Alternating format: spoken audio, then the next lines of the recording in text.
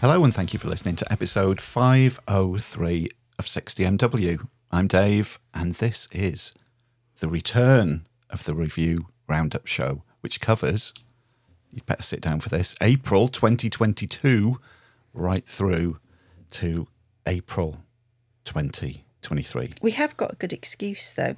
That's 13 months. I haven't introduced you yet. Oh, shh. Shh, shh. How unprofessional of us. Yes, you've just heard the voice of course, who always joins me on these shows. It's Tina. Hello. Hello. Hello. Would you like to say the excuse that we've got for not recording a review Roundup show for over a year? Well, it's a bit depressing. Cancer. Operations. Mm-hmm. COVID. Strep A. Lungs filled with fluid. Lungs filled with fluid. Yeah. Basically, the last, 18 months has been really shit health-wise for both of us. Yes. Even poor podcast mascot Bodie had an operation during that time. Did. So that's... Give him his proper name now. Poor Gummy Gummy dog. Gummy dog. After having, how many was it? 13? 14 teeth. Oh, 14 teeth. 14 teeth. Gummy Bodie, as he That's is known. because Dave keeps giving him sweeties. I do not give him sweeties. Gives him sweeties. I do not. I exercise him regularly and make That sure. sounds a bit rude. Only if you've got a filthy mind. Well, it does. everybody knows my that. mind would go nowhere near there. I think that says more about your mind, actually. So what are Bodie's favourite sweeties that you give him that made his teeth fall? And how many cans of Coke does he have? He has nothing like that. He's very... That was my phone. I know Sorry. it was your phone. We're off to a great start, aren't we? I'm thinking, no wonder you didn't record for 13 months, if you like this. These are, for anybody that hasn't heard these shows, of course, you may well listen to the entertainment shows with myself and Chris. And Tina joined us on one just a couple of episodes ago too. The best one, in fact. Was that the best one?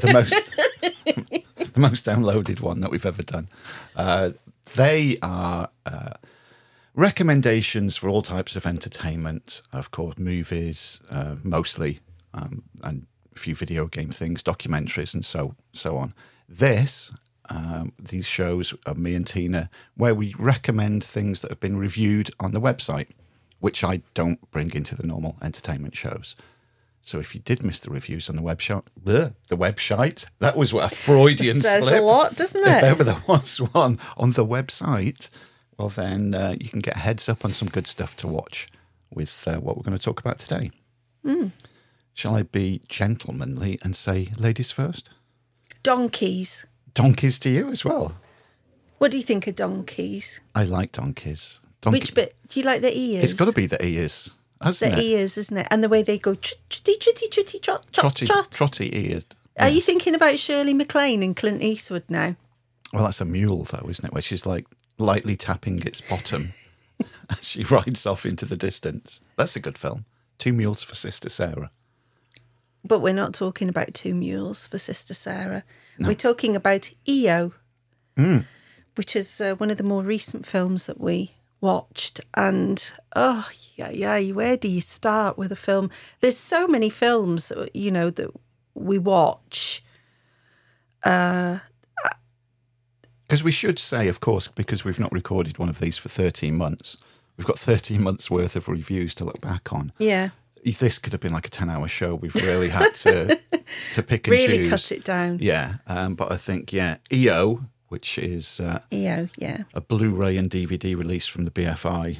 We watched that not too long ago. It was directed by Jerzy Skolimowski. It's a good name, that, I'm isn't glad it? you got to say names this time. Well, I'm better than you at I know. pronouncing names. I think regular You're listeners terrible. know how shit I am at pronouncing names. So EO is mostly black and white film, spoken in Spanish, Polish, Italian. And it follows the journey of a little donkey who escapes a circus, and in the circus he lives with his trainer, or the girl that looks after him, and she loves him and pets him and hugs him and kisses him. But then the circus gets closed down because, as is right, circuses should not have animals in them, so they close this circus down, and EO goes off on a journey of discovery around various countries in in Europe, and there isn't so much of a story. It's more like a picaresque tale. And it's as I've described it in my review, that a picaresque story is something like Tom Jones, where the central character's a bit of a rogue. He'll sleep with your wife and nick all your stuff and then disappear. Well, EO isn't like that, but there is still a picaresque feel about it, the way that he ends up in situations, gets sold, ends up in a fur farm, ends up in another farm. It's one of those films that you've got to be in the right mood to watch, especially if you like animals, which most of us do, the vast majority of us, get affected by watching horrible stories about animals. And it is essentially a story, even though it stars an animal.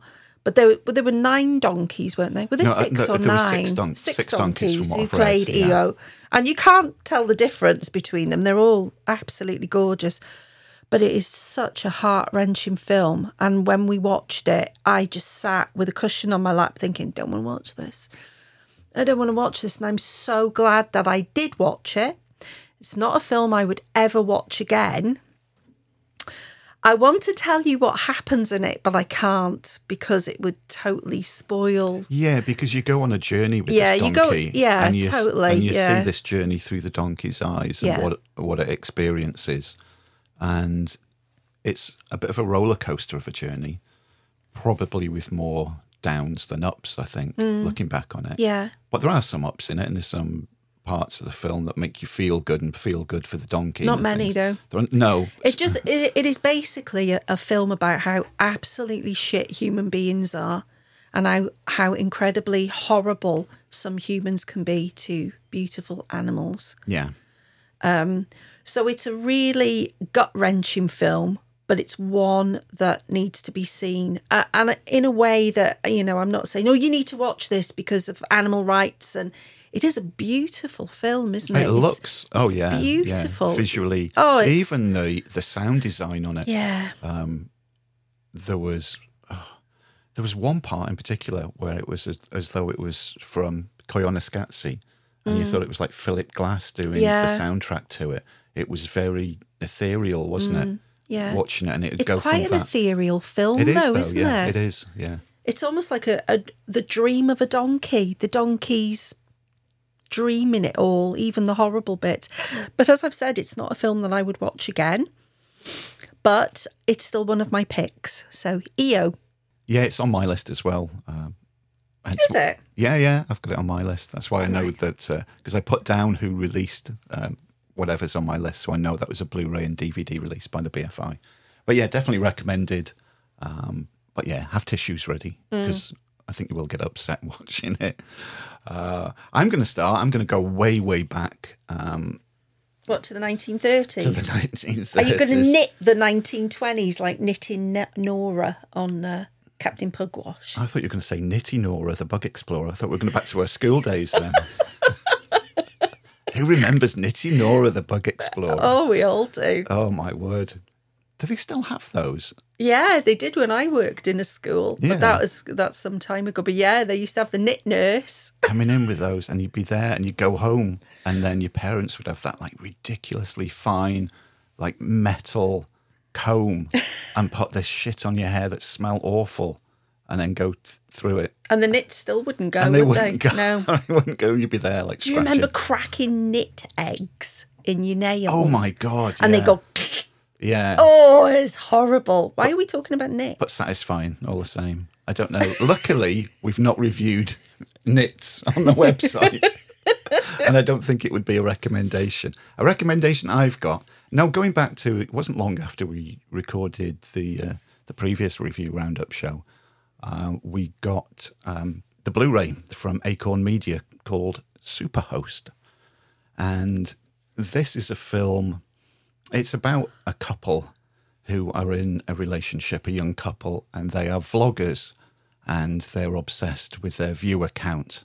But the viewer count is going down, and they're wondering, what the hell can we do? Because all that matters is, arbitrary numbers on the internet about the viewers and nothing else. They don't bother about real life. So they go to like an Airbnb, and they rent out, and the titular super host is a woman called Rebecca, played by Gracie Gillam, who, gratuitous plug alert, I did an interview show with, and she was really, really nice. So if you haven't watched it, I think that one's on YouTube as well. I think that I put that up online as a video show too, as well as the usual audio show. And at first all seems well, and they're doing the vlog about the... and it's very well done as well, the way it's filmed. It's a low-budget indie film as well, but what they do is really good. There's an appearance by Barbara Crampton in it, a very memorable appearance as well. And so they're doing this review of the accommodation, and then they find that Rebecca is quite an unusual character, and there's something just a little bit off-kilter with her. And she's very enthusiastic about everything, really, isn't she? Yeah. But you can tell as the running time goes on, there's a few little signs here and there that there's something not quite right about her. And then her behaviour gets more and more outrageous. And again, with all of these, we're walking a fine line between recommending and trying not to spoil the entire story. But the couple, the vloggers, then flip and they think, right, we need viewers. This is a person, this Rebecca, who could get us more viewers because of her, well, just her actions and what she's saying and what she's doing. So they start to follow her, and Rebecca loves the attention that they're getting. But then everything goes a bit belly up. To say the least. It goes a little bit belly up. You should mention the house in it as well is amazing, The isn't house it? in the woods, yeah, because they're out in the middle of nowhere virtually. And the house is incredible. You know, it's somewhere... I'd certainly stay there, that's for sure. And and in their search for more viewers, they definitely made the wrong decision to start filming Rebecca, and it does go very wrong. And there's an amazing scene with Barbara Crampton in it as well. She's not in it for very long. You know, if you're a huge Barbara Crampton fan, don't be buying or renting this thinking, oh, you know, she's in it all the way through. It's a small part, but a very memorable part. But for me, it's Gracie Gillam who absolutely owns this film. She's unhinged in it, isn't she? She is so good in it. But she ramps it up as well. She starts off okay Yeah. and builds up as the film goes on. That's it. There is a definite character arc all the way through, and she plays it brilliantly, I think. And it's one, I would love to see a sequel to it. Yeah, Again, without giving away the end, there is the possibility of a sequel to it. And it would put you off a bit about going to an Airbnb type place, especially if it was out in the woods. And I think this film would pop into my head if we did that. If we went to somewhere in the woods and then somebody like the character of Rebecca appeared, it'd be like, oh shit. Gotta watch what we're doing. But yeah, Superhost, it was a Blu-ray released by Acorn Media. That's one of my recommendations. So, what do you think about serious actors taking on action roles? Yeah, I know where you're going with this, but I'm trying to think of some examples without going to the one that I know you're going to talk about. Were the serious? I mean, you could flip it, couldn't you? Like, I've always wanted to see Sylvester Stallone in a really serious film, and I know that Copland is like the pinnacle of, and maybe Rambo 4 as well. It's very serious. Copland is just such an amazing film. I mean, Rambo 4 is like high action, but I think his acting in it, I think we've talked about it before, is like severely underrated. Yeah. His acting in Rambo 4. So is his acting in the first Rocky film as well. Oh, God, yeah, definitely. And I think because of his career after that first Rocky film, he just became much like Arnie. Yeah. Arnie can't really play a serious part, can he? But I think that there's been a few films over the last, sort of 5 to 10 years that have placed serious actors in a part that have given it gravitas, I think. An early example for me would be like Michael Keaton as Batman. Yeah. Jack Nicholson as the Joker in the first Batman film. So this particular film that I'm going to talk about, which you really liked as well, I remember, is called Clean. and it stars Adrian Brody. So Adrian Brody's delved into the world of action before because he was in Predators. Yeah. Was it Predators or Predator he was in? But doesn't this say a lot? Because we recently I think went it was through Predator, all of wasn't the it? Predator films, Yeah. didn't we, a few months ago? So the very fact that the title hasn't stuck in her head might say a lot about that. So Adrian Brody's like an Oscar winner. He's been in, countless films. Yeah, loads. And is known as a quirky sort of actor that's normally in, sort of, not sort of highbrow films, but sort of Paul Thomas Anderson-y type films, something a bit off kilter, the Brothers Bloom sort of thing. So I really like him as an actor.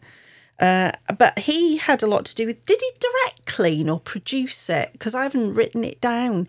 But he had something to do with the making of it. He had a lot to do with it from what I remember. Yeah, he did, didn't he? I don't think he directed it. I think he wrote it. He wrote it. So it's a story of a man, and his name's Clean, hence the title of the film. And it's pretty obvious that he's got some sort of backstory because he's poor. He drives cabs. As he sort of goes around, he picks stuff up, takes it home like a radio and mends it, takes it to a pawn shop, sells it. There's a young girl who lives by him, and it's obvious her mum doesn't care about her. So he makes her healthy dinners and gives her a lift to school. And I suppose in a lot of films, you sort of think, oh, old man, young girl, he's being a bit weird. But it's not like that. He just really, really cares about her. And again, there's no secret that there's something going on in the background, but you never really know what it is. And to me, this film it is a very violent film. Yeah. And it did remind me a lot of revenge thrillers of the 1970s, like Death Wish. You also have a section in it as well that's got a big flashback to his past and why he now tries to be a good man and do good deeds. So the young girl who's called Deandra, she gets into drugs and falls in with a gang and nearly gets gang raped. And just so happens that Clean happens to see what was going on, ends up having this monumental fight, sort of similar to the one in Old Boy down the corridor. Yeah. It is an amazing, it's one of those fights that it's just worth watching the film just for the fight. But unfortunately, the one person he kills is the local mob boss's son. Now, when I write a review of a film, I always have a look at the other reviews, and Clean had across the board like terrible reviews. It did, didn't it? Yeah, terrible reviews, and I really don't get why. I don't know if it's the central performance of Adrian Brody.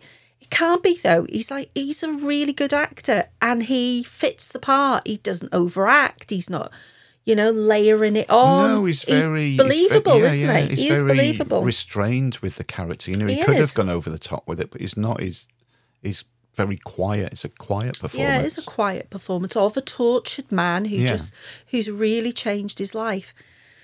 So there's a lot of story to it. You actually care about the characters, and the fighting and violences in it is completely over the top. But the sort of violence that you'd think, if that happened to my daughter, I'd fuck you up just like that. So Clean is another one of my picks over the last year as well. I don't know anyone else that's seen this film, and I highly recommend it. Yeah, that's a good choice, because I don't know anybody that has brought that up in any conversation about Clean. And it's probably one of those, that's just got hidden, washed over, forgotten by a lot of people. Yeah. But yeah, I'd recommend that one too. That's a good one. I'm going to move on to, it was a digital release from Vertigo Releasing. I don't know since I reviewed it, if it's had a physical release. If it has, I'll be buying it to add to my collection. That's what you think. Because I'll be buying it secretly and hiding it from Tina. Like and the sweets that you give to Bodhi. What? See, you're giving me this reputation as this. Giving him cans of Coke. Yeah, Bodhi, have a drink of this fizzy pop. It'll rot your teeth. Yeah, here's a bag of sugar, Bodhi. Bag of sugar. Wait, can you imagine Bodhi with a bag of sugar? He has the most healthiest food. He has. Just to get back with it, he does that. He's a spoilt little shit because he has freshly cooked chicken. Breakfast, Bodhi. Hey, here's some scrambled eggs for you. Scrambled eggs made with butter. Not too much butter though. Not that's too a bit much. fattening because we always watch his weight. He goes to there and sprouts. Oh, he loves sprouts and loves carrots. Yeah, he does eat cauliflower. Eat healthily. So. Cans of Coke. He's never had a can of Coke in his life. He doesn't even have a cup of tea. He has water. Actually, has he ever drunk anything apart from water? No. Except for Coke. Can of Coke. God. Imagine if you put a can of Coke in front of him. Even the fizzing of it would scare the shit out of him. He's that pretty timid. He said, what have you given me this can of Coke for? Where's the rum? Yeah. Put some rum in it. Rum in it. Where was I? Yeah, digital release, Vertigo releasing Cop Secret, an Icelandic movie. It's amazing. About two cops. High five, Dave, for picking that. Thank you. Yeah, this is another one like Clean, actually. I'm sure not a lot of people have heard about it. Cop Secret. So, yeah, set in Iceland, and it begins with this shit-hot cop. He's the talk of the town. He's really good. But he's a repressed homosexual, and he doesn't really want to admit it to himself about his sexual feelings, especially as all the women of the town are throwing themselves at him because he is so good. And then it's the adjoining town, there's another really shit-hot cop, but he's open about his sexuality and he's gay. And it's through things that happen, again, without giving too much away, they have to join forces. So, of course, the cop who doesn't really want to admit to himself that he's gay is now teamed up with an openly gay cop. Some of the and it's not the way that they do this isn't in a nudge, nudge, wink, wink, confessions of a cop kind of way. I think it is done really well. There's certain things that happen. They're in the middle of a shootout and their hands just gently and accidentally brush against each other. And there's just it is a little bit corny, but it's sweet. Yeah, but isn't what they do, it's sort of like, it ticks two boxes because what they do is they take every action movie trope and take the piss out of it. Yeah. They take the piss out of that with all these things with like firing guns endlessly without having to reload, car chases, anything that you can think of that's always put into action films. They put their spin on it and take the piss out of it. But also they've got this relationship that slowly forms over the course of the film. And, they dislike each other to begin. But because they're paired up and what they have to do together, the relationship starts to get a bit stronger. And I think you can guess the end, what's going to happen, really. It's one of those, how it's going to end. But the journey that it takes you on as you get to that inevitable ending I found it quite touching. It was really good. I found it so funny. It is a funny film. It's definitely got, though, an Icelandic sense of humour. Yeah. When you watch a comedy film from another country, and it could be from France or Spain or wherever, sometimes it can take you a little bit to get into their sense of humour because it's very different from country to country, isn't it? So it did take a little bit, but not too long. And then when it clicked, I just found it hilarious. And the action scenes in it, and again, this is a low budget film. The action scenes in it were really good. There's some great shootouts and car chases and so on. But it's one of those where you really care for the characters.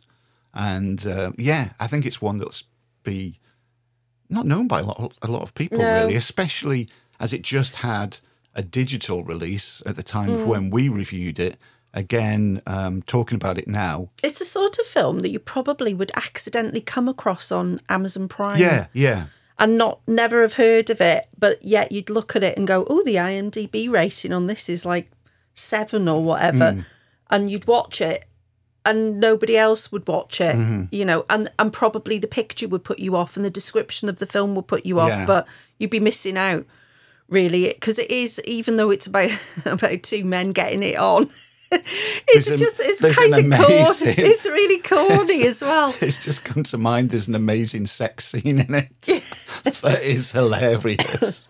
But yeah, if you're a fan of Gay cops. If you're a fan of gay cops, well, this is a must watch. Also, if you're a fan of 80s action movies and want to watch a film that sort of takes the piss out of them a little bit, Yeah, it's really good as well. It is good. So Cop, secret Icelandic movie. Very good. I'm going to talk about yet another action film. Oh my word. Well, I do. You see, it's a fallacy that women don't like action films, isn't it? As well, you know, David. Yes. You know, women like action just as much as men do. So the cover of this film, if you looked at it, you'd think, oh, this is going to be a film about MMA fighting, but it isn't really so much about MMA fighting as about men, the human condition, men's attitudes towards themselves, hopelessness, depression, alcoholism, drug addiction. And having a bit of a fight at the end of it. Yeah. That's like me every weekend, really. Every weekend. So this film's called Embattled, and like Clean, and like the film that Dave's just talked about, don't know anybody who's seen this, haven't heard anyone talk about it. So I'm desperately trying to think of what his name is. This is so... Stephen Dorff. Stephen Dorff. I was going to call him Kevin Turvey. Kevin. Oh my God, that would be amazing. Kevin Turvey. Where did that come from? An aging MMA champ. Yeah. Oh God, I'd buy that immediately. Kevin Turvey. I'm sure there's people listening to this going, who the fuck is Kevin Turvey? Well, just Google Kevin Turvey. And this is not a film about Kevin Turvey. No, unfortunately.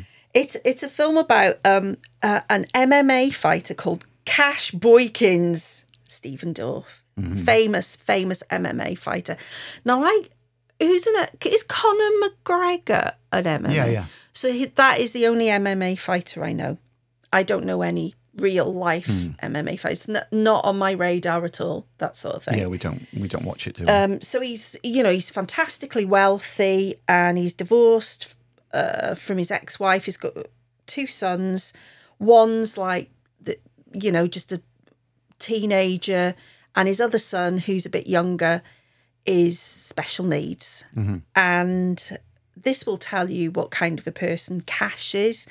He calls his disabled son the Tard, as in the retard. Yeah, that says a lot about his character. It says a lot about him. And he's rather despicable, isn't he? He just treats people like shit. Oh, yeah. All the way through it. He is so full of his own self-importance. Absolutely, yeah. Yeah. So his eldest son, Jet, played by Darren Mann, who's very good in it. I haven't seen him in anything else. He wants to be an MMA fighter, even though his dad treats him like shit as well. Yeah. He abuses him both physically and mentally, doesn't he? Yeah, There's a lot of mental abuse in the way that he talks down to him, as well as hitting him as well.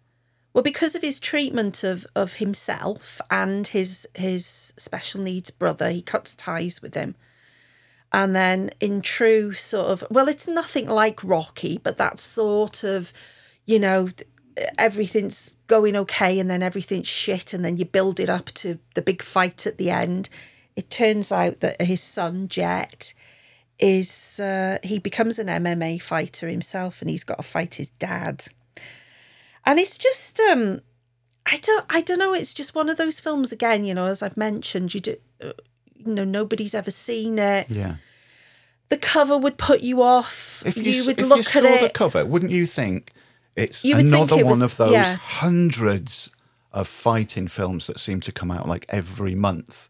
And it's usually along the lines of, somebody's brother has been put in prison wrongly. Yeah. And he has to go in prison and fight the thing and get, along those sort of lines. You'd think it was one of those. There's a bit of a fight at the end, but the whole film revolves around the characters. Yeah. And Stephen Dorff is amazing in it, isn't he? He's incredible because he is just horrible. Yeah. He's horrible about everybody, to everyone in his life, because he's like a multimillionaire, lives in a mansion. The mansion's full of Playboy girls. You know, he's fabulously wealthy. Yeah. His ex-wife and his sons are living in poverty, like in downtown, wherever it is they live.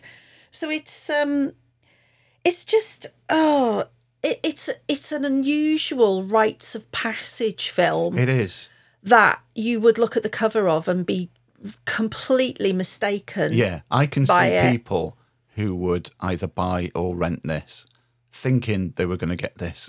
Or like action film with loads of fights. MMA fights, and then they get a family drama. It's a family drama that plays out before them, and they go, what the fuck is this? Yeah. And being disappointed. But I don't think you should be. Because I've got to admit, I thought, going into it, like I said earlier, it's going to be one of those, and there'll be the fight, and there'll be whatever, revenge for something.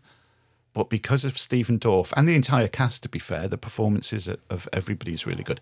It's a cracking story to it. It is. And it drags you along. And but it's over 2 hours long as well, and the time just flies it doesn't it? But yeah, Stephen Dorff is so good in it because he is so horrible. Yeah. He's one of those characters that you love to hate him. All the way through, you're going, you're a complete and utter bastard. Yeah. But you're transfixed by him on screen and what he's going to do. And this is a difficult film to watch as well. Like Clean is this, a redemption story. This is sort of, but not really a redemption story. But out of the two of them, I could definitely watch this film again. Oh, yeah. Yeah. And maybe, if I had a choice between Clean or Embattled, I would pick Embattled to watch again. It's a really great film. So yeah. Yes. But I think the caveat is don't go in wanting a fighting film, a big fighting film, because you're not going to get it. You're not going to get that, but you are going to get a bloody good film. So that's good. Yeah. My next recommendation, it was a Blu-ray release from Second Sight Films, who, if you do read the reviews on the website, hopefully you do, you'll know that they do incredible work. Their packaging, the extras, the work that they put into the picture and sound are all really, really good. And this was one. I remember we watched this, and I'm not sure why. You might have been busy doing something anyway, but it was on. But I know it got to the end of it, and you weren't as enthused about it as I was.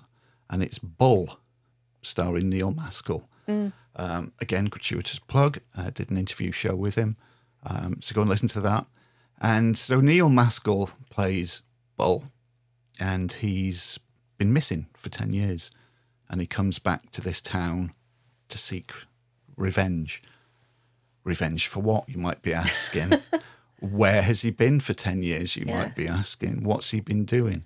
None of which I can tell you, which makes it a tricky one to recommend.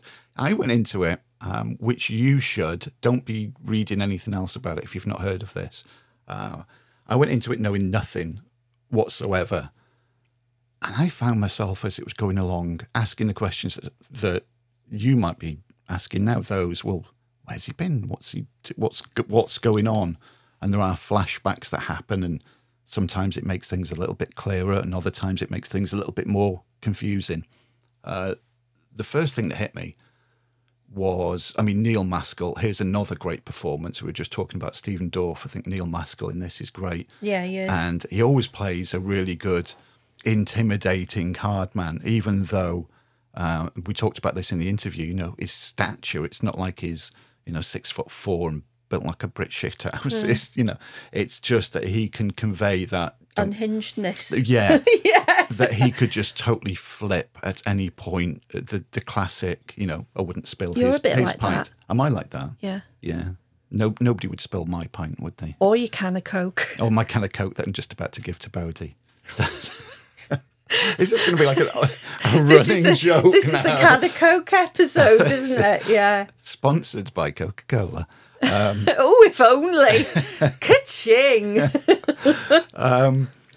So he is really intimidating, and quite often during this film, he flips just in an instant.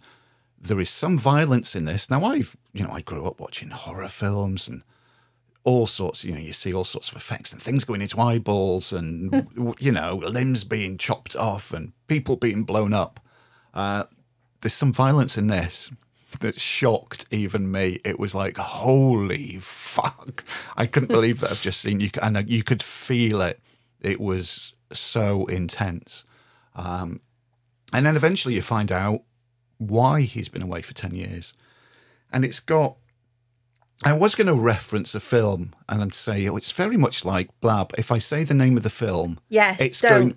You know what film I'm going to say. It's very much like a certain Western. Yeah, that it is very if we much. mentioned it, we completely spoil it for you. And I don't want to spoil it for you. And that's the reason didn't resonate with me as much as it did with you. Even it was almost like it was completely transposed from From the Western times to modern day. To London. Yeah. In a caravan park. Yeah. Yeah. And again, much like, we hated Stephen Dorff, his character in it. There's I didn't write the actor's name down, unfortunately, but there's an actor in it who is despicable. The character is despicable, but the actor plays it so well that much like with Stephen Dorff's character in Embattled, his character in Bull, you're thinking, oh, you bastard. And you want bad things to happen to him. And they may or may not. You'll need to watch it to find out. But if you want a violent revenge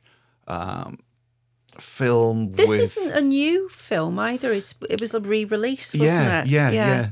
Second Sight have just, put their love into it like they always do and put loads of extras onto it. Their box sets are amazing. They are so good. But if Bull passed you by back in the day and has done once again so far, and you don't mind a bit of violence and being intimidated by Neil Maskell on film, I can highly recommend Bull.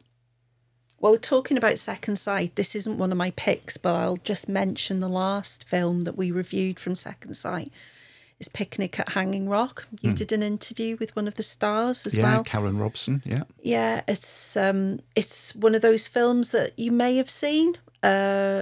It's a whole different experience. Isn't it so different on this release? 4K release, yeah, so that's highly recommended as well. So my next film, I'm going to pick one of the great films of British cinema. And as much been lauded since it came out, it's been a favourite. People pick it and put it top 10 of their lists.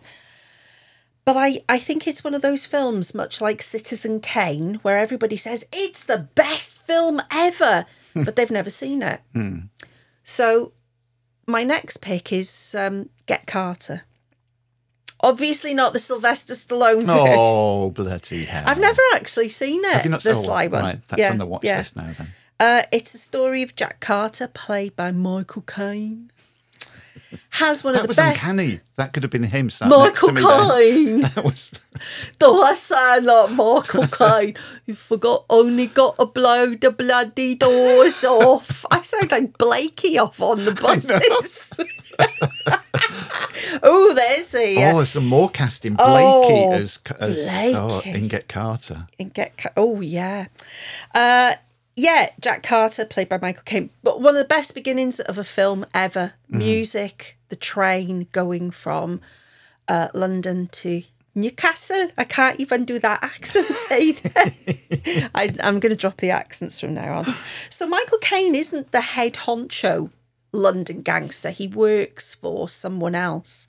And his boss says, oh dear, Jack Carter, your brother's dead. But don't you go to London to find out what happened to him. And what does Michael Caine do? Gets on a train, goes to Newcastle. Because he knows that his brother's a bit of a ne'er-do-well, involved with the mob, maybe involved with porn. It's all very icky and seedy and grey. So he goes to Newcastle and meets his extended family, old friends. It's just a slice of life and really an important film for when it was made as well. Because, films have been made probably since In the Town was one of the first films that was made, on location in New York. Well, the filmmaker actually went to Newcastle and filmed all around Newcastle, and you can tell as well the colour of it is it's just grey, isn't it? And slime green. Yeah. One really good thing that I read is Alex Cox, who used to do Videodrome. All you old viewers, listeners even, will know who I'm talking about now. He describes this film as nasty, along with all the other good UK films like Mona Lisa. And it is nasty. It's as nasty as Brighton Rock. It's as nasty as Dead Man's Shoes. Well, Dead Man's Shoes came after it, didn't it, as well? So it was filmed in 1970, and it's very naturalistic as well. Is, yeah. Do you think so? Yeah, definitely very naturalistic. It's like, even though it's, a film and there's dialogue, the way it comes over. Yeah, it could almost be sort of a fly on the wall documentary in a way. Yeah. So it's I don't, again, it's really difficult to explain to somebody. It's one of those films you can write an essay about, like an academic essay about Get Carter, which is all very well, but the core of it and the really important thing to me is that it's a bloody good film with a really great story. Michael Caine is amazing in it. Later on, he's been in so many films, but I think for me, I really like him in The Ipcris File, which is like early 60s. But the pinnacle of his career for me, for Michael Caine, is Jack Carter in Get Carter. It is a stunning piece of cinema. Story, the way it looks, the soundtrack, the characters, the dialogue, it's gripping. So it gets 5 stars off me, Get Carter. After hearing you talk about your love of Get Carter, I can already imagine what you're going to say when we watch the Stallone version of it. Oh God! Well, I should also mention those words will be, "Oh my God, this is even better than the Michael Caine one." I doubt it very much. Does he go? Is it based in America? The Sly one? It's in America. Yeah, of course it is. Stupid. Actually, slapped me in the face. I could be wrong. I think it is, because it was Mickey Rourke. It was sort of one of his comeback films, and I've see you even more interested now. Yeah, can't wait. Mickey Rourke. I bet Michael Caine's in it, isn't he? I haven't watched it in a long, long time, actually. So we are due. No, I've never seen it. I'm definitely due a rewatch of it. I should also mention before I finish that it's a BFI film and it's a 4K release. It's just beautiful to look at. It's really beautiful and a great film. Again, classic film. You may never have seen it. Check it out. It's so worth it. Yeah. I'm going to mention a documentary. It's released on... No! Yeah, I know. Me and documentaries. A Blu-ray, DVD and digital release from Acorn Media, and it's called This Is Gwa. Again. Oh, yeah. This is turned into the show of not only... Coke. And me, gratuitous interview plug. I did an interview show with them, and that is on YouTube as well. Like all good documentaries, for me, they have to be entertaining and informative, have moments of going, "Ooh, I never knew that." And this has plenty of all of them. Now, I will say, you first of all, you might be saying, well, this is Gwa. Who is Gwa? And you could well be right in saying that, because they're not like they're a group.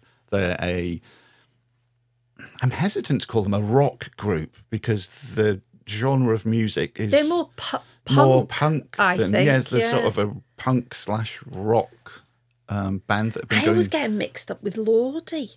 Yeah, I know. It's because they wear all the costumes. Once they say that, you might go, "Oh, that's who Gwa is." But again, like Tina, you might be getting them mixed up with Lordi. They've been going a long time, and they've had various band member changes. Tell me, Dave, have you ever interviewed Lordi? Actually, gratuitous plug. I should put a gratuitous plug. Yeah. Sound drop into these shows. Yes, I have actually. Oh, yes, people can go and listen to me chatting with Mr. Lordi as well if they go back through our shows. So they play these characters on stage, and the band member changes they've had. Sometimes they'll put on the same costume, or they'll change the costume, and so on. Don't be put off if either A, you've never heard of Gwa, or B, you have heard of them and you go, oh, I don't really Oh, like I don't their really like music. them. No, it's good, isn't it? This is Yeah, such it's an interesting. entertaining and informative documentary, but with entertaining at the heading of everything. And it is quite... There's characters in it. Again, not characters, because these are people, these aren't characters. These are real people. They play characters on stage. The people in it, the history of the band, the way it came together from artists, actually, wasn't it? It was people doing art and so on. And of course, any band that has been going so long, there's people's relationships get strained, words are said, things are done, it's all broken up. And I was gripped all the way through it. And I would recommend this if you just want to watch an entertaining documentary. Forget about if you've never heard them or you don't like them. I can heartily recommend it. Yes. I wasn't going to say I can guarantee you'll enjoy it, because then you'll get people, I watched it and I didn't, and you guaranteed that I don't like their music, and I thought it was really good. You really enjoyed it too, I really didn't you? liked it, yeah. You did. Yeah. So, yeah, no matter what you think of Gwar, give it a watch. It's well worth watching. Yeah, so my love of cinema comes mainly from my dad, who, as we're recording on a Sunday afternoon, normally Sunday afternoons, would sit on the sofa with Dad, watch whatever film was on BBC One before Skippy started at 4:30. Skippy. What's that, Skippy? Skippy the bush kangaroo. Bobby's gone down a well. Has he? That was it. All Skippy did was... And then... Go on. Yeah, I put you off now. You put me off now. I put you off. After Skippy finished, The Golden Shot would be on. Oh, Bob Monkhouse. That's how old I am. Yeah. So my dad, absolutely obsessed with like Clint Eastwood, John Wayne and Westerns. So he really liked old school actors, and one of his favourites is one of Dave's least favourite actors, and that's Burt Lancaster. So my another pick is another staple of American cinema, actually, that's again lauded as a masterpiece, a classic. Oh God, I was choked then. It was the hand of Burt Lancaster strangling me. So Burt stars as Ned Merrill, and he seems to be your atypical 1960s successful, misogynistic, affluent American businessman. But what's he doing standing in your back garden in his skiddies?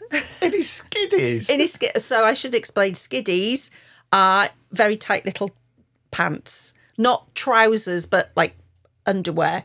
But they're bathing trunks. But yeah. Yes.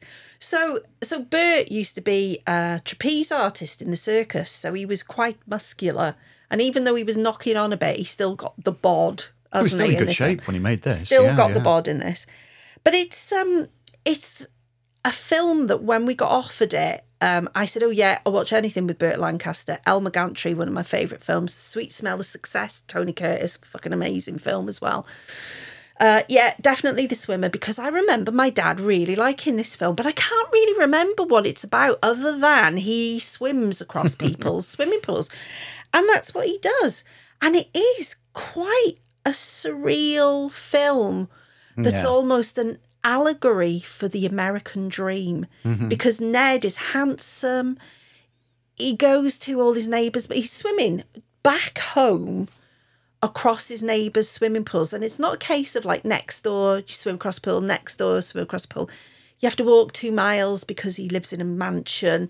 He'll walk through a forest and then go to another neighbour, and they're having a party. So he'll join in the party and then swim across their pool and go to the next neighbour. And it is really weird, because as the story goes on, you start wondering, is he mad? Is he like, does he need help? Is he like mentally unstable? Because he's talking about his family, and I'm sort of getting the feeling that he hasn't got a family. That where's his wife? Why is he alone? Are his children that he keeps talking about, are they actually real? So yeah, it's, again, I could tell you what happens in the film and that would spoil it. But it is it's a film of its time. I thought that it had aged really well because it's above being pinned to the 60s personally. You might have watched it and thought, this is so 1960s. It's like Sweet Charity without the songs. But I think it's surreal, and the dialogue is very almost stilted. They talk to each other like this. Where is your wife? Let us go to the party now. Would you like a drink? But it fits perfectly with the story and with the end of the story as well. And Burt Lancaster, because Dave, you always say that Burt just plays Burt. Yeah, it's always been a running joke for many, many years between me and a good friend of mine, and we've always said, starring Burt Lancaster as Burt Lancaster. And that's whenever we'd watch, and we'd just laugh that Burt Lancaster would come on screen in any film, and it's Burt Lancaster. Yes. And he'd do that. I sort of agree with you there. Yeah, but he is. I mean, first of all, this is such a great film, and he is really good in it. And fair play for doing an entire film in, as you described them, his skiddies. I'm sure not a lot of people would do that, but it's one of those that a lot of films, as the narrative progresses, it starts answering a lot of the questions that it's put before you at the beginning of it. Whereas this sort of flips it on its head. And the more you go into it, there's more questions to be asked. You're going, whoa, hold on a minute. Why is that? And then it layers on another question for you. So it all plays in reverse in a lot of ways, doesn't it? Yeah. For the way that a film would normally progress. And you're going, what the fuck's going on? Yeah. Here's another. Oh, why has he said that now? I thought I'd got it figured out. And now he's said this, or somebody has said something to him. And you go in, you're scratching your head again, which takes you along the journey. Even you want to find out more. You're going, is that going to be answered? And it is a journey, isn't it? It is a journey. In more ways than one. Definitely in more ways than one. It's a Yet journey. another film that I've picked that's about men's angst. Oh, dear. Over to you. Over to me. I'm going to pick. We're in the lucky position that a lot of people get in touch with us asking if we will review films, video games, music, etc.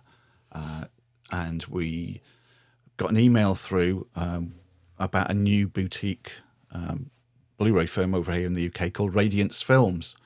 And I said, yeah, of course, we'd love to. We always help to promote in whatever way we can, as many people as we can.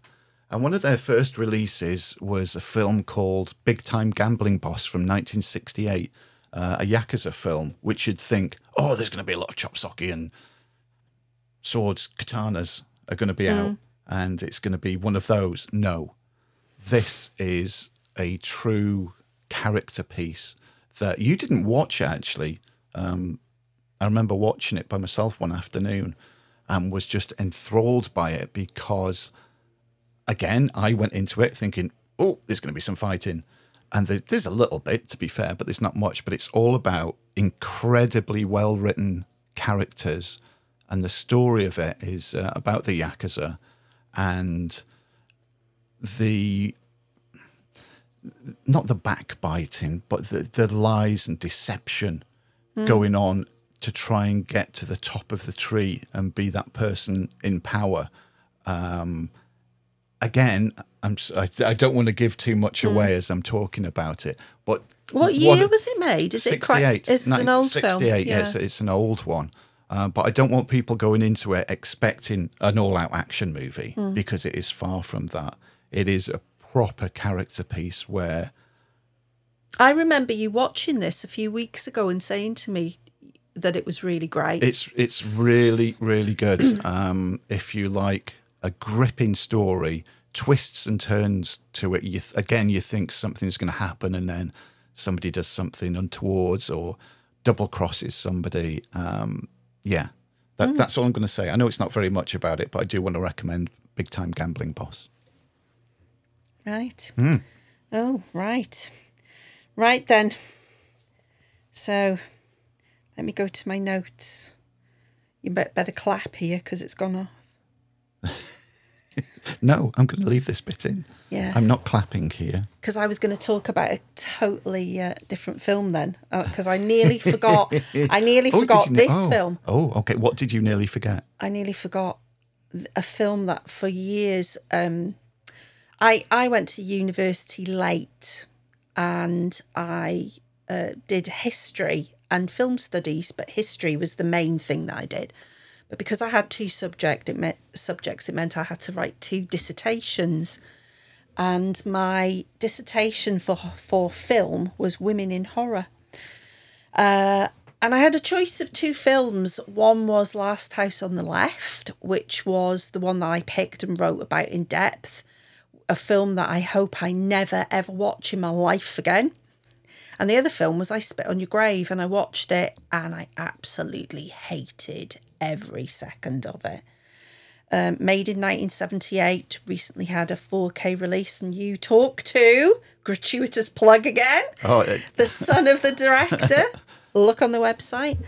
So I, again, we watch at least a film a day, and the majority of them are for review.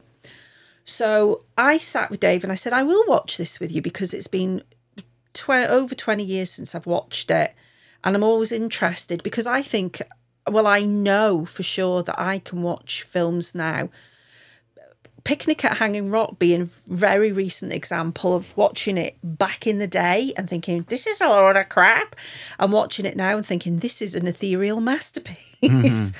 I watched I Spit on Your Grave and was completely blown away by it and took it as a 58-year-old woman completely differently from a 35-year-old woman, and completely differently again from a early 20s woman, because that's when I first saw it on video. Again, classic of horror cinema. Don't have to tell you the story. It is a revenge. It's even been called porn revenge because she cuts one bloke's cock off. I'm not giving away any secrets here. It's infamous for her brutal rape, which is brutal. Rapes plural. Well, yeah, rapes. They're not overtly realistic. They're very filmic, as is her revenge on the men that raped her. But it's as a young woman, I thought it was unnecessary and slanted towards the men, that it was a man's story. And it was on this watch, again, I haven't watched it for over 20 years, that it is not that at all. That it is probably one of the most amazing films in the defence of women and their sexuality that I've seen, considering it's so, really knocked me for six, and I sat with my mouth hanging open at the end of it and asked Dave to tell the person that he interviewed. I can't remember his first name. It's Terry Sarchi, isn't it? Yeah. The director. So his son. No, that's his son. Oh, it was Terry is his son. Yeah. I wanted him to say to him, that I really appreciated it, big time. And again, I'm not going to go into the story because, it's one that is just infamous, isn't it? But if you're a woman listening to this and you've always been a bit like, no, I'm not watching that because of what, I Spit on Your Grave, everybody knows what it's about. Change your mind and watch it. It's an amazing film. Very low budget, very sparse, very visceral, but the characters in it, especially the character of the protagonist in it as well. I actually would be really interested if there are any women out there who watch it, who've had a similar experience with that film or other films, like, other horror films. Last House on the Left, for instance, is a film that after I wrote about it, I swore, and I haven't watched it since. The thought of watching that film actually makes me feel physically sick to my stomach. I hated it so much and what it said about women. So I suppose I should revisit it, really, because, in view of me watching I Spit on Your Grave and being knocked out by it, perhaps it is time. It's amazing how maturity and age makes you view film differently, it does. Isn't it? Yeah. So there you go. I Spit on Your Grave, 4K release. Highly recommended. I remember as well, the original title of I Spit on Your Grave was Day of the Woman, Yes. which is, they just changed the title of the story about how the title changes and the cover and everything. Who people, again, I'm sure, will know this already, but the old VHS cover of the rear view of the woman was taken from a photo of it was Demi Moore. Yeah. It is. Yeah, it's confirmed wasn't that it is her. But yeah, and then watching this, because, I watched it a few times on VHS. Looks like it was made yesterday as well, doesn't the it? picture quality on this is incredible. It's one of those, again, where it's a cliche to say, but it is like watching it for the first time, because the colours just pop on it, and it's crystal clear. It's it's a really good release. I talked about Radiance Films. Another new UK distributor is Treasured Films, and their first release I've reviewed recently on the website. Look at you smiling. I know, you've just got a massive grin on your face. The Last Hunter, which I hadn't seen, it was like way back when. The type of 1980s low-budget, stupid action that is my bread and butter. I can't believe you called it stupid. It's stupid in the best possible taste. It's about it begins in quite literally an explosive manner when a character gets blown to bits, which leads to this soldier going back into Nam because say it properly. Nam. For the most ridiculous reason that the VC have put propaganda over the airwaves. So this guy is sent back into Vietnam to stop this propaganda. What is a propaganda? Propaganda. Is it a goose? Americans are bad. They want you to do, all the... Is it a goose? Where did that come from? Well, a gander is a male goose. I've got it now. I've got it. A propaganda is... Yeah. As opposed to an impropaganda. Yeah, one with pants on, one without pants. The one without is the impropaganda. So, he goes back, and there's a bunch of soldiers and their major that have caught behind enemy lines, and they're in what was an old VC underground bunker. And he finds them. How are you even talking about this with a straight face, Dave?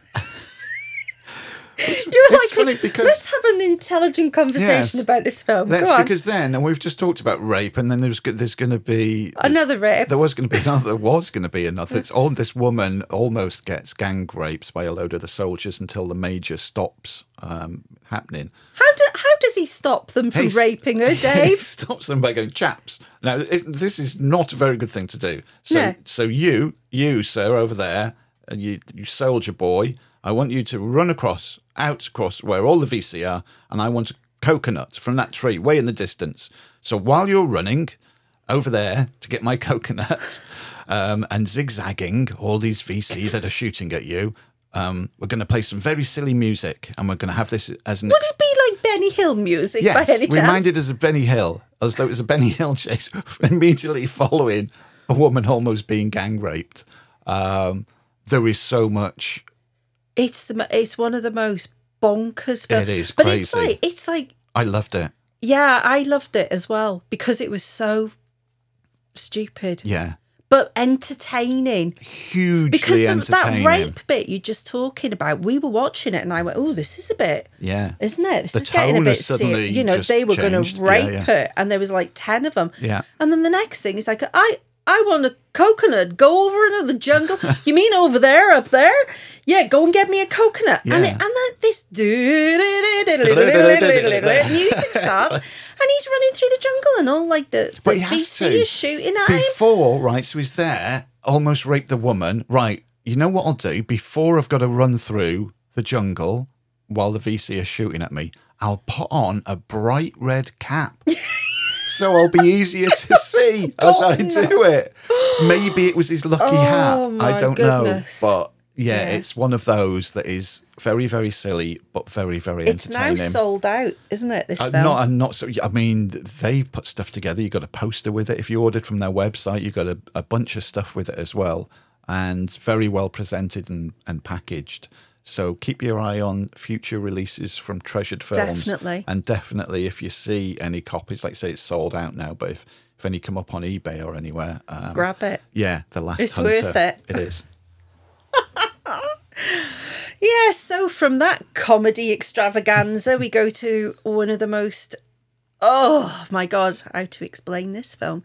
So, like Get Carter is one of the paragons of British cinema, I also think that Nil by Mouth is another very difficult film to watch, but also right up there, when it comes to brilliance in film. The only film Gary Oldman has ever directed. I don't know why he's never directed another film, but this is, at the time, it was, the critics loved it. And the BFI's re-release on 4K of it is just incredible. It's, so I wrote a really long review about Nil by Mouth on it. And again, having seen it when it first came out, I found it a really hard watch because of what happens in it. And watching it again, it's just still as hard to watch. But again, maturity and age, and also watching so many films gives you a different viewpoint on it. It's not a slice of life in London. It's a full frontal attack of poverty and being working class, of men who don't work, men who do deals and eke out a living selling drugs, or, something falls off the back of a lorry and you sell it, and all your mates don't work. It's like that ethos that things have never really changed for these families for hundreds and hundreds of years. Mm-hmm. All the men have done time in prison. All the women keep the families together. It's a film filled with rage and self-pity. It's a film that I think a lot of people think that it's a film about men and their psyche, their psychosis, their lives, the way they rule families, the patriarchy. But one thing I took away from this film this time that kind of surprised me a lot was that, and why I think it's such a shame that Gary Oldman never found anything else to direct, or felt that he wanted to direct again. It's a film about the strength of women, and this is what I really did take from this new version of it. Well, it's the same film, but watching it now, it is about the strength of women and also the acceptance of their fate, that nothing changes and they just sit there and take shit off men forever and ever and ever. Except that in this film, again, it's really difficult to talk about films. If you don't want to give the plot away, something happens in it where the wife of well, I've forgotten his name. How could I forget Ray Winston's name? God's sake, Ray Winston. Sorry. Yes, Ray Winston is the main bloke in it, and he is just fucking horrible. He's vile. Yeah. He is vile. But after he's beaten somebody up, he cries and cries and feels so sorry for himself because he's had a shit life. But he's just a monster. And he gives his wife, who is played by Kathy Burke. Now, people in Britain will know Kathy Burke for such things as Waynetta Slob in Harry Enfield. She's, Wayne, she's just a comic genius. I'm having a fag. Yeah. And she was Perry as well. With in Kevin and Perry. Kevin and Perry as well. So she's like a comedy legend, and she's on our telly all the time. She does documentaries about all sorts of things, but she's a bit like Miriam Margolyes, where Miriam Margolyes says whatever the fuck she wants, and so does So does Kathy Burke, and she is a national treasure in Britain. Everyone loves her. But her acting in this is just incredible and touched me in a way, because way, way back in my past, I went through something similar to her and recognised the look on her face where she gets to a point where she's on a set of stairs and her husband has nearly beaten her to death. And she looks at him, and you can tell just by that one look, it says, you just fucking kill me. I just don't care anymore. Just fucking kill me. Get it over with. And it's absolutely heartbreaking. The script is amazing. There's not much of a story. It could be like the year in a life of this close-knit family in London. The way it's filmed is very close up. You can't escape the characters. It does a lot of filming in living rooms where you're sitting on the sofa. You're watching everything close up. It's very, very claustrophobic. It is. Which makes everything that much more uncomfortable. Even, do you know, talking about it now, look at the goosebumps on my arm. Yeah. Just talking about it, it's just the most horrible, brilliant film, and is right up there with Get Carter, and unmissable. If again, another film, I've heard of it, but I've never seen it. You've got to be in the right mood for it. Oh God, yeah. You've got to be feeling okay to watch Nil by Mouth, but good God, what a cinematic experience. Yeah. You are going to feel uncomfortable watching it. You will. Definitely. You will. It's a brilliant, brilliant film. Yes. Well, speaking of brilliant, brilliant films, and if you thought The Last Hunter sounded a bit bonkers, you haven't heard a damn thing yet, because we're getting to the pinnacle of bonkers now. Way back when, I discovered on YouTube a film called Who Killed Captain Alex, made on a budget of virtually nothing by some people in a very, very tiny Ugandan village. And they put this action movie together, made on a computer way past its prime, very basic effects from a long, long time ago. They just used whatever they'd got, and they hadn't got a lot. And I loved it. I loved it so much that I bought the DVD versions, signed DVD versions of this and another film that I'm going to mention, because it's a double bill release. And they posted it across with some stickers and so on. They call it, we have Hollywood, but over in Uganda, we've got Wakaliwood.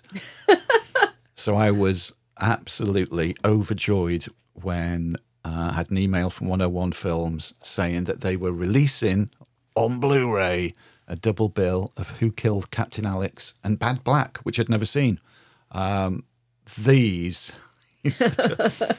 if you want to experience love of film and love of making film coming out of the screen at you, you've got to watch Who Killed Captain Alex. If you want to be very close to peeing yourself laughing, in the best, not laughing at, but laughing with these people, it's incredible. You can watch it in different ways as well. You have the DJs, you've got the disc jockeys of old, but you've got the VJs, the video jockeys. This has running commentary throughout of VJ Emmy. Now, I've talked about, and reviewed loads of films. I always say it's a beers and mates film. I watched this sober by myself and was in hysterics. If you want to organise a night of like-minded movie watching chums, have a few drinks of choice, put on this with the running commentary with VJ Emmy, you'll have the time of your life with it. It's incredible. It's this action film, and like they say, they're just filming it in the little village in Uganda using whatever the hell they can get, and the effects in it are incredible. Well, I haven't seen this. I've only seen the trailer for it. We'll have to watch it. But it looks so. Oh, they're making Who Killed Captain Alex 2, and I joined the Patreon for it to help them, because I think there's different levels, and for the last couple of months, I've been giving them, I think it's like £5 a month. £5 to them is the equivalent of a shit ton more to you and me. It's a lot of money. The extras on this Blu-ray release from 101 Films, there's some great ones. They interview the filmmakers. They show, oh my God, it's heartbreaking at times.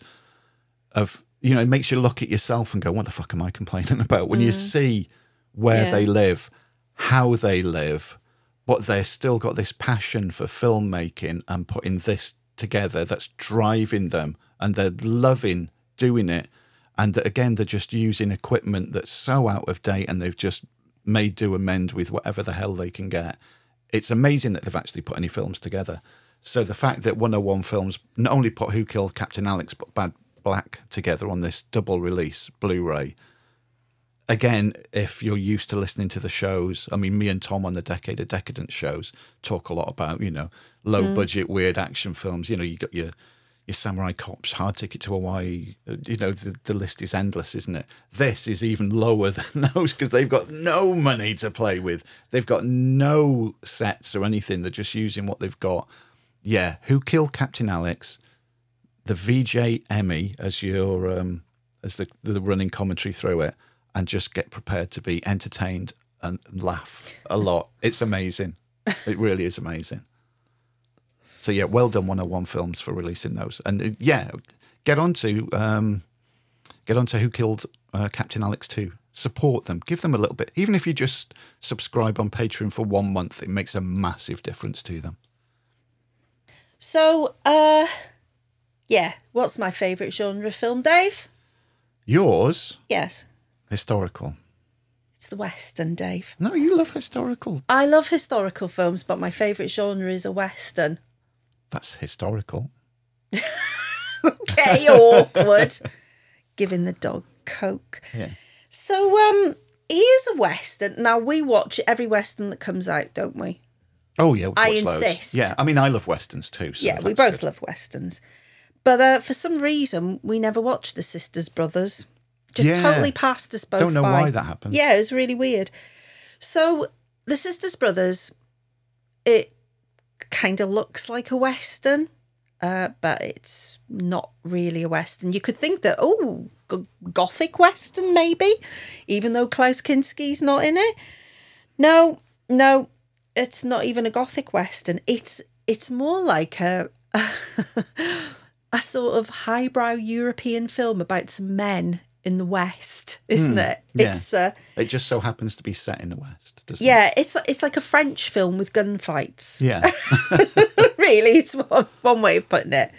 So it's America and two brothers. They're murderers and gunfighters for hire. John C. Reilly, who plays Charlie, and Joaquin Phoenix. Oh, sorry. No, John C. Reilly plays Eli, and Joaquin Phoenix plays Charlie. They're the brothers called Sisters. I know that. It's really, their surname is Sisters. Sisters. So they're the brothers. Yeah. Sisters. Yeah. So the Commodore of the town that they live in, who is Rutger Hauer, who doesn't say a word throughout the whole film, he's completely silent, sends them off to kill this man called Herman Worm. And they don't know why. He just says, right, go off, find him, kill him, and come back and I'll pay you. But unbeknown to them, the Commodore's also sent someone else who works for him, who's John Morris, who's Jake Gyllenhaal. Now, I had no idea that Jake Gyllenhaal was in this film, because the cover of it, you just see Joaquin and John on the front, dressed in Western gear. Yeah. So Jake Gyllenhaal's a private detective who also works for the Commodore and knows the Sisters Brothers as well. So when the Sisters Brothers find out where this Herman is, they sort of notice that Jake Gyllenhaal's hanging around as well and go, hang on a minute, what's going on here? There's a bit more to this than we first meets the eye. And there is, because the man that they're looking for he's a chemist. Mm-hmm. And this is during the gold rush in the Wild West. And this chemist has found a way of making gold appear in rivers. So he Well, pours... yeah. Well, making it visible. Making it as visible. opposed to Yes. magically appear. Yeah, not magically that would appear. be so cool if Oh, you it could would, do that. wouldn't it? You'd be Midas then, Yeah. wouldn't you? So he pours chemicals into rivers and the gold shines so you can pick it up. But the only problem with this chemical is if you get any on your skin, you melt. It's acidic, isn't it? It's, yes, Highly well, more acidic. than that. Yeah. So these two characters of the Sisters Brothers aren't your normal... they're murderers. Joaquin being the worst of the two. Mm-hmm. I mean, both performances from John C. Reilly and Joaquin Phoenix are amazing. Joaquin's really horrible. He'll fuck anybody and nick anything, while John C. Reilly plays a similar part to, that film, that musical, Chicago, blah, blah. Where he's really, yeah, sorry about that. You're all shouting at me now, going, it's Chicago, blue, blue. I can't think of the other word. But he's a really sympathetic character. He cares about his brother. Charlie doesn't care about Eli at all. He could just die and he wouldn't even notice. And it's sort of juxtapositioned with the story of the Sisters Brothers chasing Jake Gyllenhaal's character and the chemist, who's Riz Ahmed, and they're burgeoning, because Jake Gyllenhaal's found him. He could quite easily kill him, but when the chemist tells him what he can do and how much money they can make, he says, let's run away together and let's go and find a load of gold. And I think the Sisters Brothers might be after you, but I'll protect you, so don't worry. So they become real friends with a real love for each other, don't they? And become really close, and they want to use the money that the gold that they find. They want to use the money to make like a utopian society. Yeah. Make a town where everything's good and food's affordable and, there's no fighting or prostitution or alcohol, while the Sisters Brothers are galloping after them because they want to shoot the chemist in the head. So the film carries on, and it's just really twisty-turny and surprising. Again, not going to give you any spoilers. The ending being the biggest surprise of all. It's incredible, the ending. It just makes you... Again, I can't tell you. It's good though, isn't it? Because you watch so many films and you just know what's going to happen. 20 minutes in and you know what's going to happen. And sometimes that's good. Yeah. But other times you're thinking... because the filmmakers want you to be surprised by the ending, and it's just like so obvious early on. Whereas this went, whee, that's good. Yeah. Yeah. Yeah. So that's The Sisters Brother, highly recommended. Did look good as well. It did look a great amazing, release, 4K release. Yeah. Yeah, it did. Yeah. Well, I guess that leaves us with our two favourites, which is what we do at the end of the shows. We leave the best till last. How can you have the best out of the great recommendations we've already given? It's very difficult, actually. It is. It was really tricky to pick our favourites, especially as it's been 13 months that we're covering. Yeah, What's your favourite over the last year and a little bit? So, Tina, what did you pick as your favourite thing that's been reviewed on the website? Mine was a toss-up. So I'm not going to talk about Cutter's Way in depth. It's a film that we both watched for review, that we'd both seen before, and the first time I saw it, I thought, what's all the fuss about? This isn't me so too. great. Yeah. But the second time we both watched it, we were pretty glued to the screen, saw it a lot differently.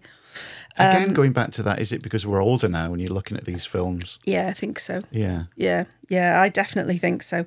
So it was a toss-up between Cutter's Way, and the film that I've picked as my favourite is, in its native language, it's called Cerdita, which in English means piggy.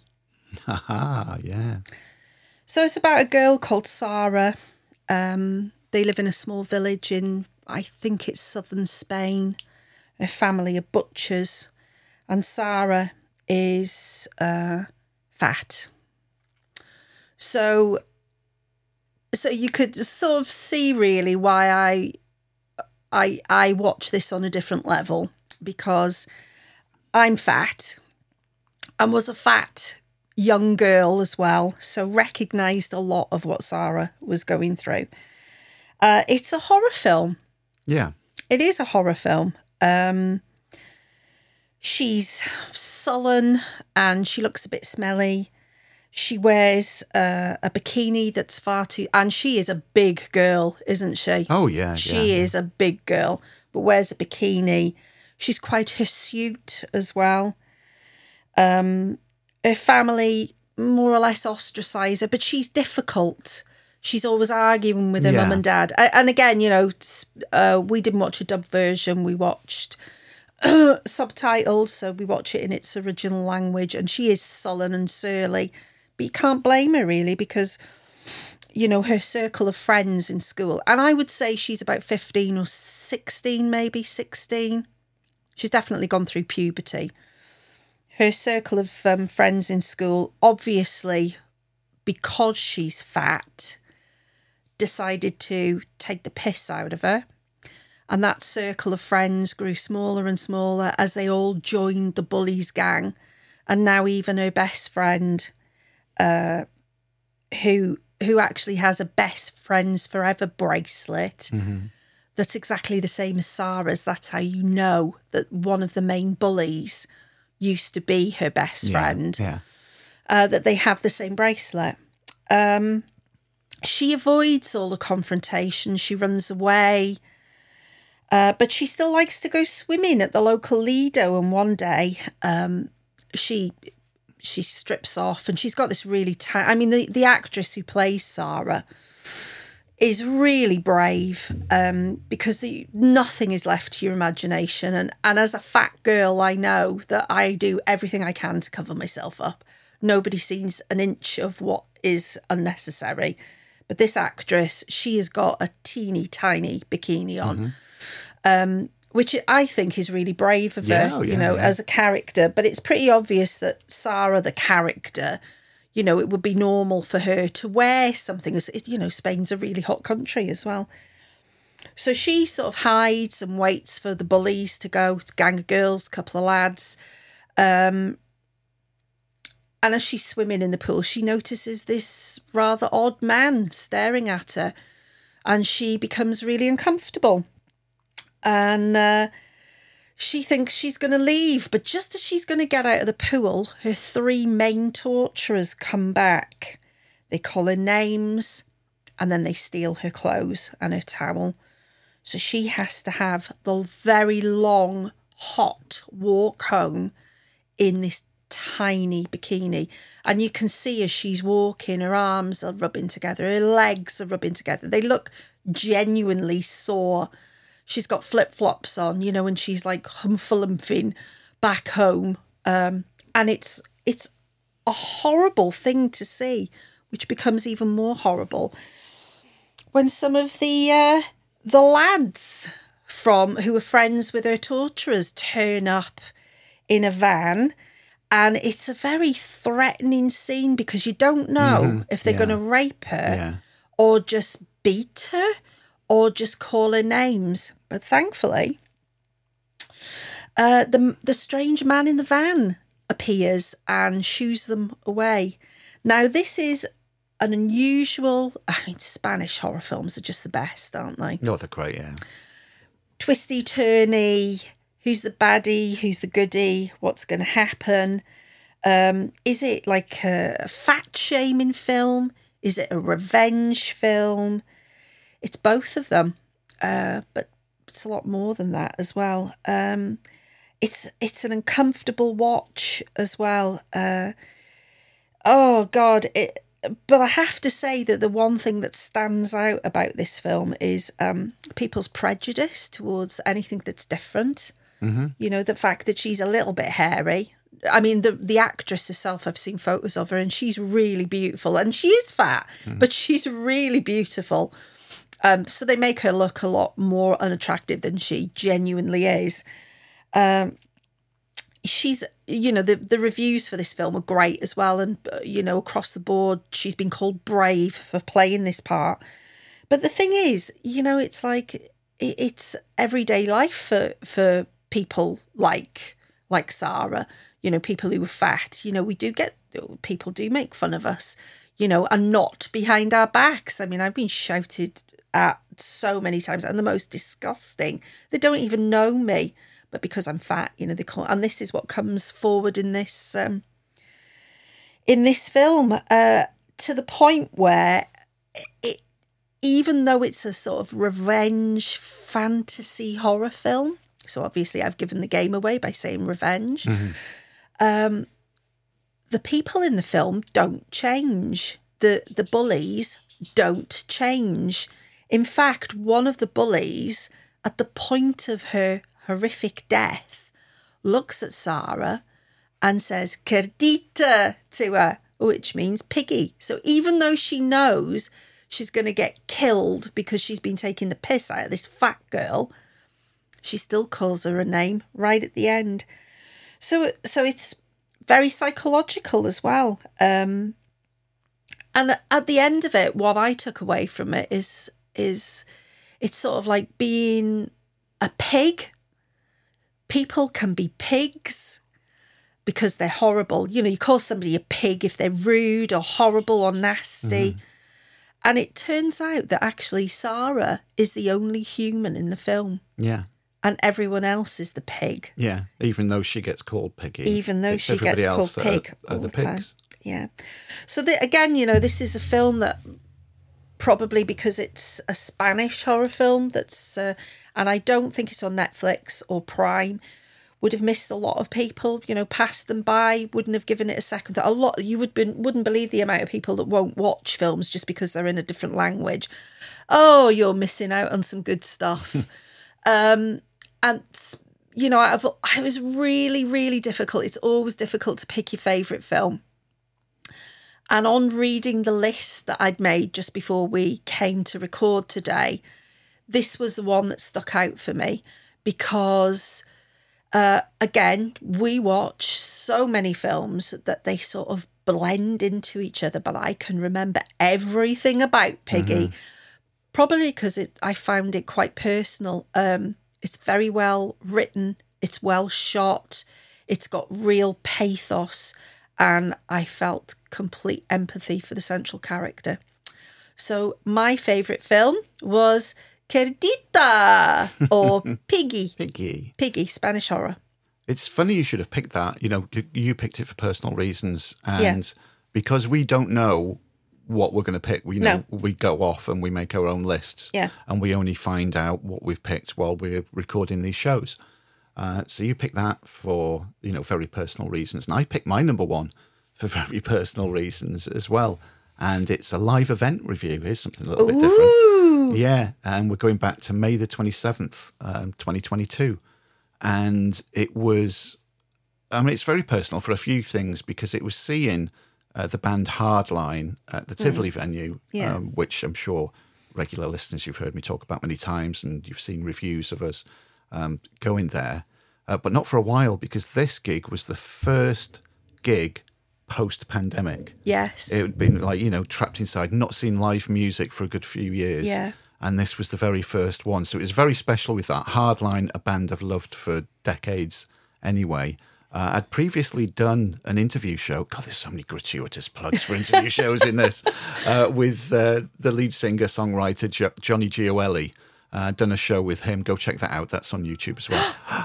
Oh, and sorry, listen, I need an ice cream. I don't know if you caught that in the background. There was the ice cream van has gone past. Run! Oh my gosh! Run! The show's cancelled. it's ice cream time.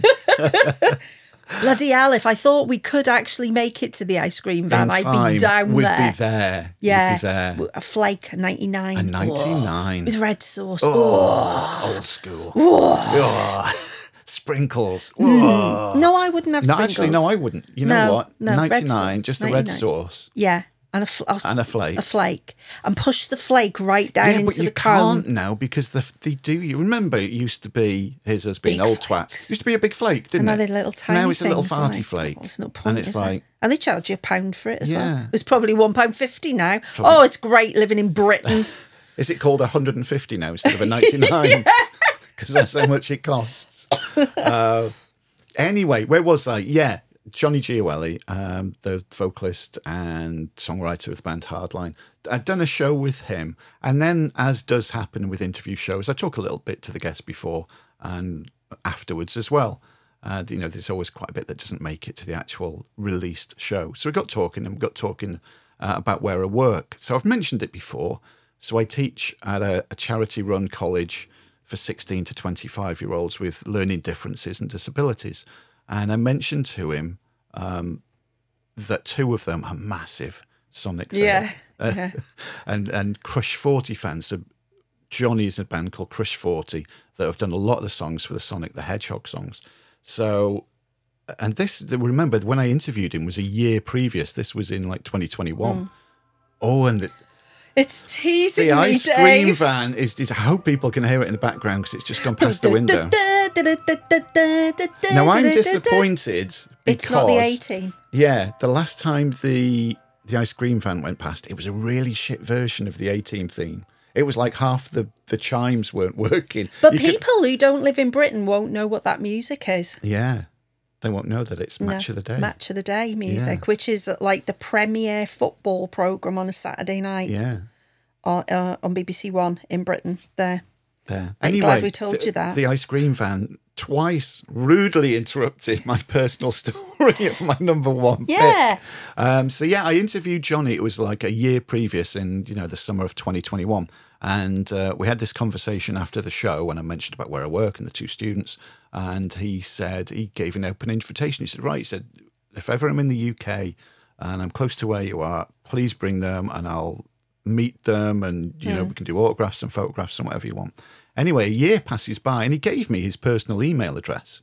Yeah. He said, if ever you do, here's my personal email address. And I kept it safe. Obviously, we're given a lot of personal details of people and we always keep them very safe.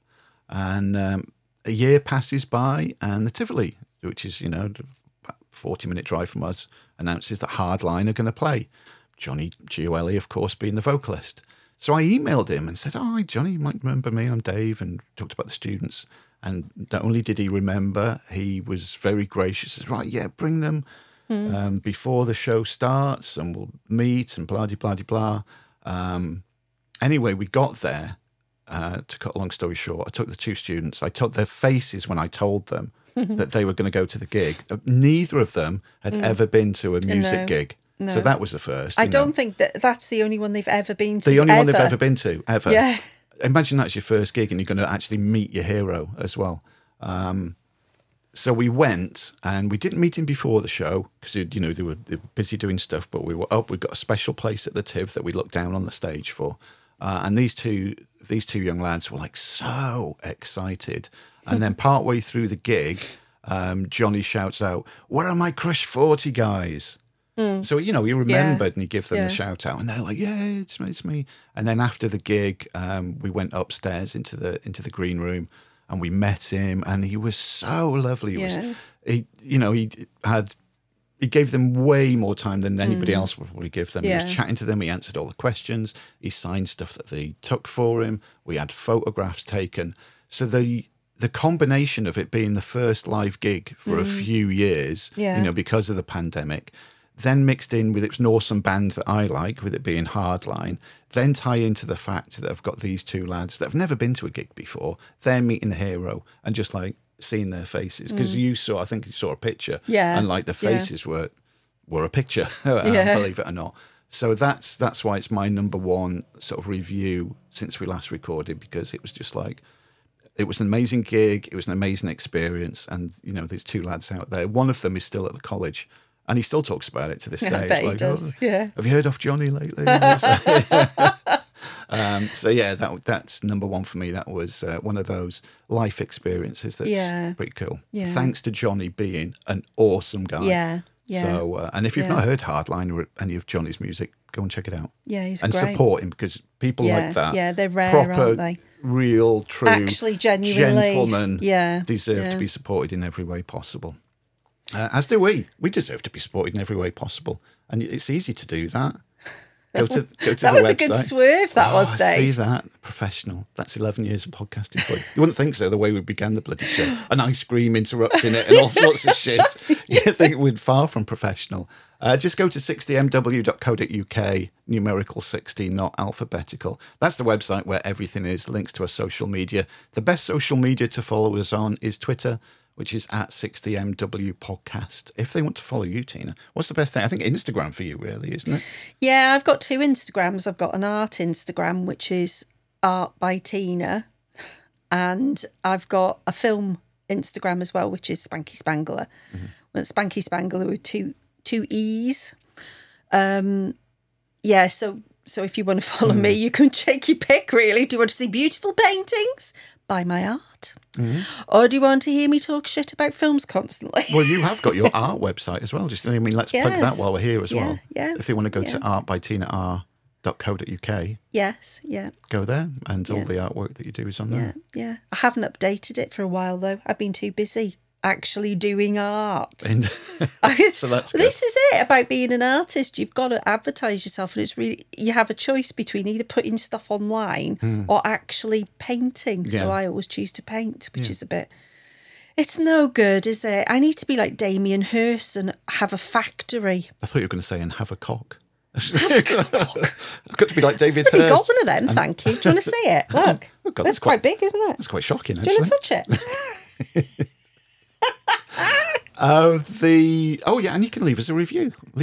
That's always nice. We've not been left a review by anybody for a while. And if you do leave one somewhere, hit us up on Twitter or email and let me know. Because if you leave, there's so many places you can leave reviews. You could leave one and I'll never see it if you don't tell me about it. Yeah. So that would be a very nice thing to do. Do you think they could be asked, though? You know how idle they all are. Well, that's a good way. Insult them. Yeah, Ask them to it's do true, something though. and then insult them. It's true. Get off your asses and leave us a review. The plan is, and I know after so many years of doing this, I should never make plans, but I'm going to say it anyway. The plan now is for these review roundup shows to be quarterly, every 3 months. So let's hope that it's not another 13 months before Let's hope that one. neither of us become seriously ill in the next let's 3 hope months. for no more hospital visits and operations and really bad health issues. Yeah. And we can be back in 3 months doing another one or of pregnancies. these. Pregnancies, yeah. Although, my belly is expanding a little bit, so maybe. So I don't is know. mine. I might be. Yeah. Yeah. Right. We could well be back in 3 months. Hope you enjoyed this. Back with the review roundup shows. Please keep checking out the website and read the reviews too. If you've got any favourite ones, reviews or anything at all, send us an email. We're always happy to read stuff out on the different shows that we do. So until next time, we're going to run down the street after an ice cream van. No, we'll be chasing it in the car. Ice cream! Stop the ice cream van. Until then. No, seriously, though, I could really eat an ice So cream. could I. Let's go and have an ice cream then. Where from? I don't care. There's no way we could catch that up. We're too old. Car. Yeah, but you'd end up crashing into the ice cream van. There'd be blood and guts and... Yeah. And it'd be worth it for an ice cream. Yeah, it's true. So Let's go. Bye. Bye.